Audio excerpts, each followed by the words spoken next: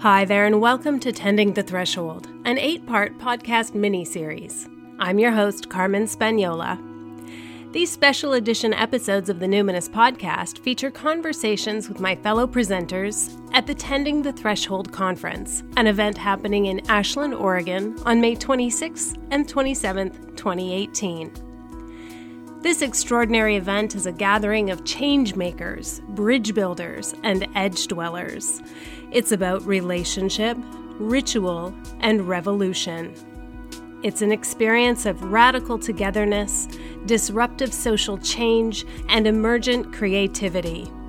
There will be art, beauty, play, grief, gratitude, conflict, intimacy, and community. In other words, this is not the patriarchy's conventional conference. The container at this unconference will be held by a group of 10 co-facilitators from 3 countries and many walks of life.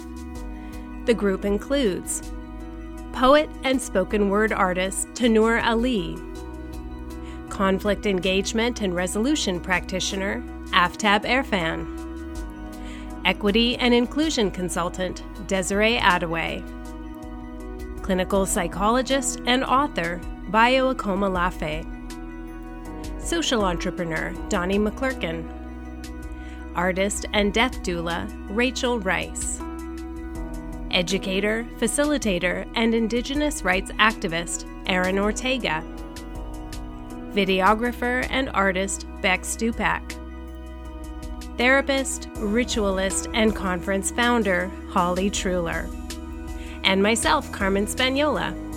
For new listeners, allow me to just briefly introduce myself. I'm a clinical hypnotherapist, a somatic trauma resolution practitioner, and a wilderness guide. As of spring 2018, this show, the Numinous Podcast, has been around for 4 years and over 100 episodes. And occasionally, I'll do a mini-series focusing on a singular topic.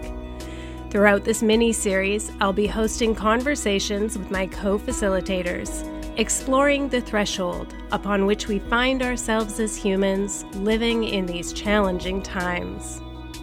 I'm asking each guest how they see the threshold and why they feel drawn to gather with others in Ashland to tend the threshold.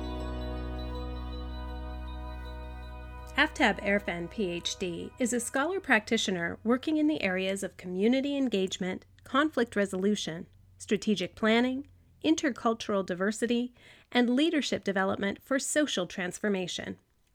Her facilitation approach is based in various methodologies, including deep democracy, the art of hosting and harvesting, theory U, action inquiry, and the expressive arts field. She is often called in as a facilitator when there is a large degree of complexity, when there are divisive issues within a group, or when a group simply needs help to connect on a deeper level. She has facilitated large group decision-making and conflict resolution in high-stakes situations, including in the Middle East. I connected with Aftab online at the end of her workday at the University of British Columbia. So Aftab, the event that we're co-facilitating in May in Ashland, Oregon, is called Tending the Threshold. And I'd love to hear how you would describe the threshold at which we stand as humans living in these times. Mm-hmm. Yeah. So I guess I will maybe speak to it in the social realm, which is where I'm spending most of my time. And I think in the social realm, at least in North America, we are at a kind of a threshold of a lot of power dynamics, a lot of really kind of the old system coming to an end and something new beginning, and we have no idea what the shape of this new thing is.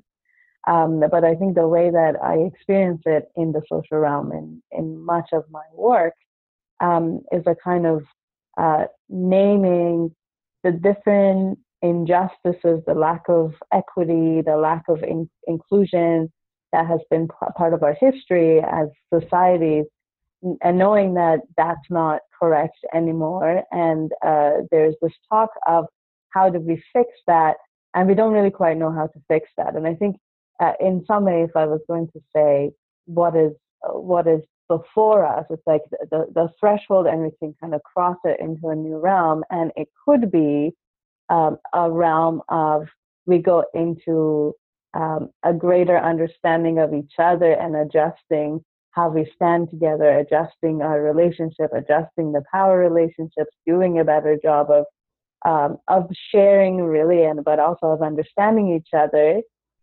Or we could go this other way of retreating into who we are and almost like going more fully into our identities or what we think our identities are or should be, and becoming more divided and becoming maybe it's like going back into tribalism or going into war all over the place or something like that. So I think it's a kind of a threshold of new social relations coming into play, and we don't quite know, like it's like a coin flip and it could land this way or it could land that way. Hopefully it's not quite as random as that. Hopefully we have some influence over that. But it's like we could become totally polarized and going to war, or we could figure our way through this to create a kind of new order. That's how I would talk about it. Mm-hmm. Yeah, I'm with you on that. That really speaks to my sense of it as well. So how would you describe your work in conflict engagement and how you like what's your philosophy or your techniques, or like what's in your toolkit? Because there's a lot of different ways to figure out how to adjust our social relationships. What's your approach? Mm-hmm. Yeah, so I should say that I work right now, the majority of my work is in the context of a university. So I work at the University of British Columbia, and I'm the director of dialogue and conflict engagement for the university. So basically, I'm in charge of the conflict that is breaking out in the university between the different members of our community and against the backdrop of the societal conflicts that we are in. And basically, sometimes I think of it as if we are in a very diverse setting in our university, there's folks from all over the place and all kinds of ages, genders, every kind of diversity that you can think of, and a lot of diversity of thought. Maybe actually not as much political diversity as we could have, but that's a different question.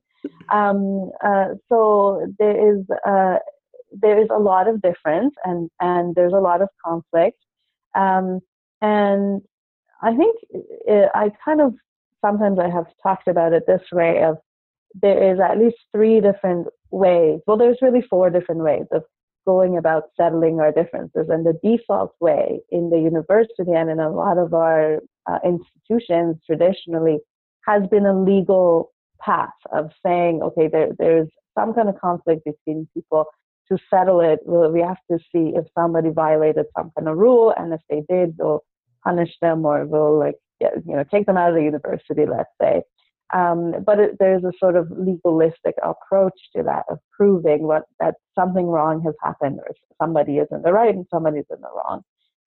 And to some degree, I think that has a huge role, and we're seeing a lot of that in our society, whether people are taking the route of the legal system or going beyond the legals, going to social media, doing the Me Too thing. We are definitely seeing a kind of calling out something wrong that has happened and punishing people or removing people from positions of power. So all of that is happening, and I think to a huge degree, great. And also, it's very hard on our social system, on the fabric of our communities. The way that I see it at the university, it's like the powerful professor who was sleeping with her grad students gets kicked out, but the pattern doesn't go away. And actually, in the investigation and in the the way that people are treated by the legal system, there's a lot of damage that's done in that as well. So it works and it doesn't work. I think the second path is what I might call the social justice path, just very broadly speaking, which has an analysis of power, which is beyond what the justice system recognizes. It's a social justice kind of analysis. And it's pointing to differences not in a neutral way, but against these axes of power. And so there's the whole culture. So this is quite, there's like a whole set of frameworks and ways of talking about it and teachings that one can get and practices of calling in and calling out. There's like a whole set of things around this. And again, I feel like it both works and it doesn't work. So we've definitely become very sophisticated in pockets about how we see colonialism, patriarchy, white supremacy, environmental destruction. Like how we have a good analysis of that.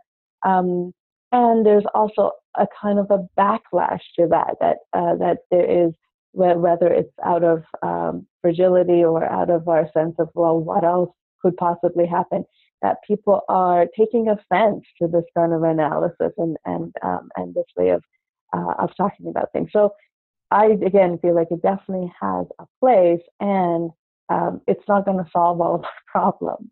So a third approach might be a dialogic approach, which doesn't have a strong sense of right and wrong the way that a legal system or a social justice system might, but it's just saying, like, let's hear what is going on. Let's get into the experience of different people. Let's get into the reality of different people. Even the white supremacist gets to talk, and let's actually hear their truth in more depth than the two-liner that we usually get from them, or the kind of talk that we often hear from them. And then also, let's just make sure that those who haven't had voice really get a voice. And so you create that through setting the stage and creating environments that are, I wouldn't say safe, but because they're very risky, but allowed a little bit more space for people to actually be heard by each other. And I would say that I sit most strongly in this school, if you will, in the dialogic school. And my work with different methodologies, and especially with deep democracy, which is the kind of the core methodology that I use, is really in creating space for conversation, for dialogue. Like the other approaches, it kind of works and it kind of doesn't work. It works in the sense of bringing out conversations that were too taboo or we thought we couldn't have or whatever. And it also, it's kind of subject to criticism of not taking a strong enough stance or allowing voices who've spoken before to speaking. It's kind of subject to all of that critique, especially from the social justice school. And then I would say just the last one in my mind, I might call the embodied approach to working with our differences, which is everything from ceremony and ritual to the arts to just being together, eating together, immersion in another community or culture, playing sports, like all these ways of being in our bodies together and maybe in our spirits together without even really talking through things, but working out some of our differences by embodying a reality together. And so again, I feel like, and more as I look into it, there's a lot of promise in this approach, and definitely the research around the arts, especially, is just bringing up so many insights about like physiologically what changes when we participate in something together.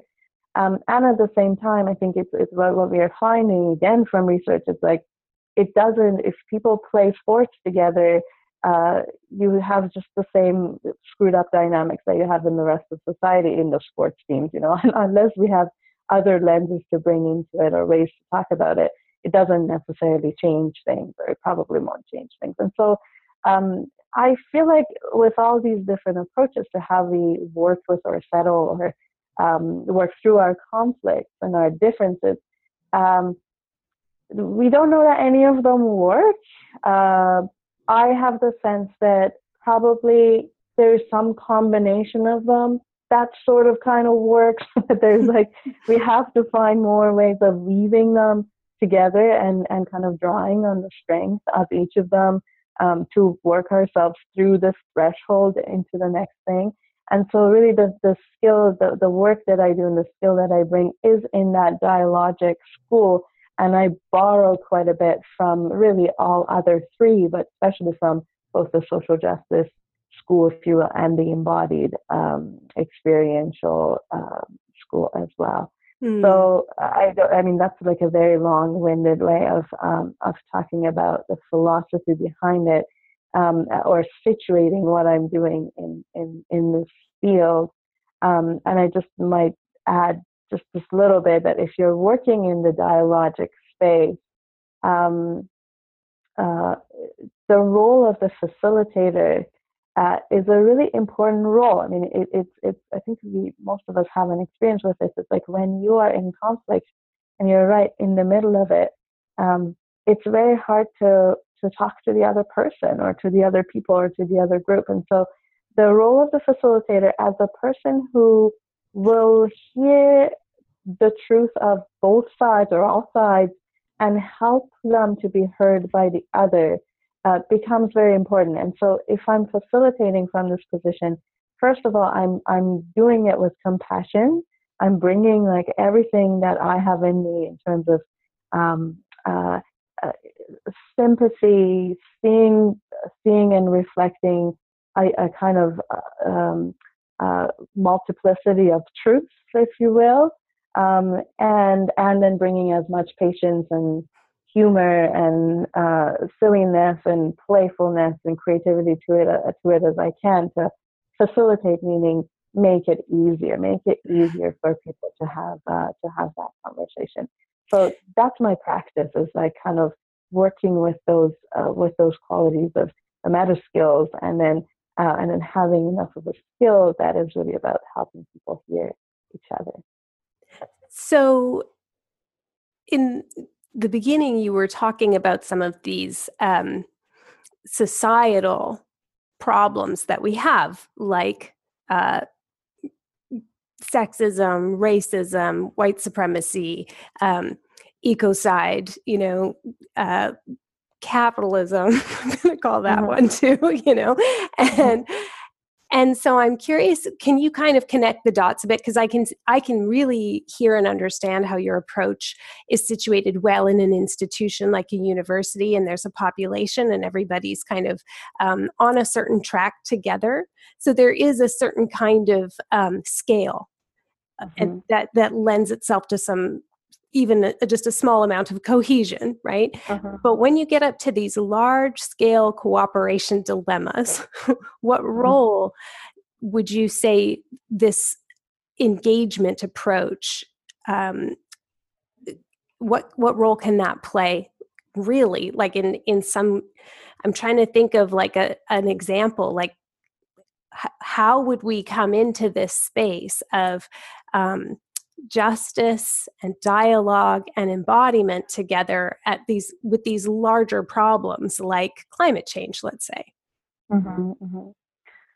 Yeah, it's a good question. I mean, I don't know that I totally have an answer for it. I come from a background. I was in environmental sciences, and then I went into planning, community planning, and so I definitely have a bias towards the local scale, and which is where we do planning. Community planning happens at the level of, well, whether it's the municipality or the village or the town or whatever. And I tend to think that part of what is problematic about the old system is actually the big scale. And of course, climate change doesn't care about that. That's going to happen at whatever scale it happens. But I tend to think that the solutions or the ways of working with it will happen at the more local scale, or that's at least where I'm putting my eggs. And the institution, the university I work in, 75,000 people. So it is really like it's a town. It's not tiny. And and even within that, I work within a faculty or within a department or within a population of students within these subgroups. But I think this is part of the issue is like, because we see, for those of us who see the global problems and look at the patterns, and it's clear across the board that capitalism is killing us or whatever. I think part of the challenge is actually like holding that truth and yet working at the local level. What I kind of often see is we are in a specific problem between two people or in a small group or something. And if we treat it as here is, here's patriarchy talking to women or something like that, I think we are less likely to be able to solve it. I mean, it's interesting to note that we're in that fractal or note that we're in that big pattern. But the way we're going to solve it is going into the specifics of the situation and working with what is available in the specific situation to set something different in motion. So the question of scale, I mean, I haven't seen, I can't yet, I had at one point, Government of Canada has this office of like futurist office or something. It's like a group of people who think about what the future is like. And they came and asked me if deep democracy could be applied to the national level in Canada in the future. And they're thinking like 100 years in the future, they thought that it might be a feasible thing that we would change our political system in a way that a more democratic way of having conversations, working through our differences, decision making would be possible. And I kind of think, yeah, maybe it is in 100 years, or at least it's not now. We have not yet figured out how to do that on the big scale, and that may not be where the answer is. Well said. So why do you personally feel drawn to participate in the Tending the Threshold event? I feel drawn to the spaces where people are willing to have this conversation. I mean, I would say I would go just about anywhere where people are brave enough or foolish enough to want to explicitly go into some of these conversations, and to do it with a number of very distinguished folks who've been thinking about these issues for a long time from quite different perspectives. I mean, I think we'll have some speakers and participants who are talking about the big scale and the national and the international and the pattern. And then there's like some who are really focused on what's happening internally for an individual and what is within us, and that what does that have to do with how we walk through this kind of difficult path. And so I'm totally curious about the different perspectives that both the speakers and the participants bring. The parts of the event that I'm most involved with will be quite participatory, so it wouldn't just be hearing from speakers, but it will be hearing from everybody in the room, or just about everybody in the room.